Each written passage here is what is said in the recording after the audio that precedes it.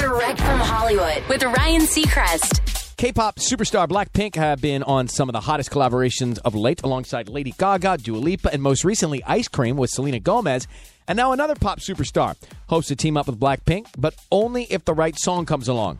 Katy Perry tells Thailand's The Standard, "I'd love to do it if the song is amazing. If it feels authentic, I don't want to be a part of a trend. I want to be part of a movement." To be honest, she says, "I feel like some artists doing K-pop collaborations are just trying to sell records, and I'm not here to make numbers. I'm here to move hearts, so if Blackpink has the dopest song that makes me feel sexy or makes me feel connected or whatever, I'm totally there." Katy's new album, Smile, is out now. That's Direct from Hollywood.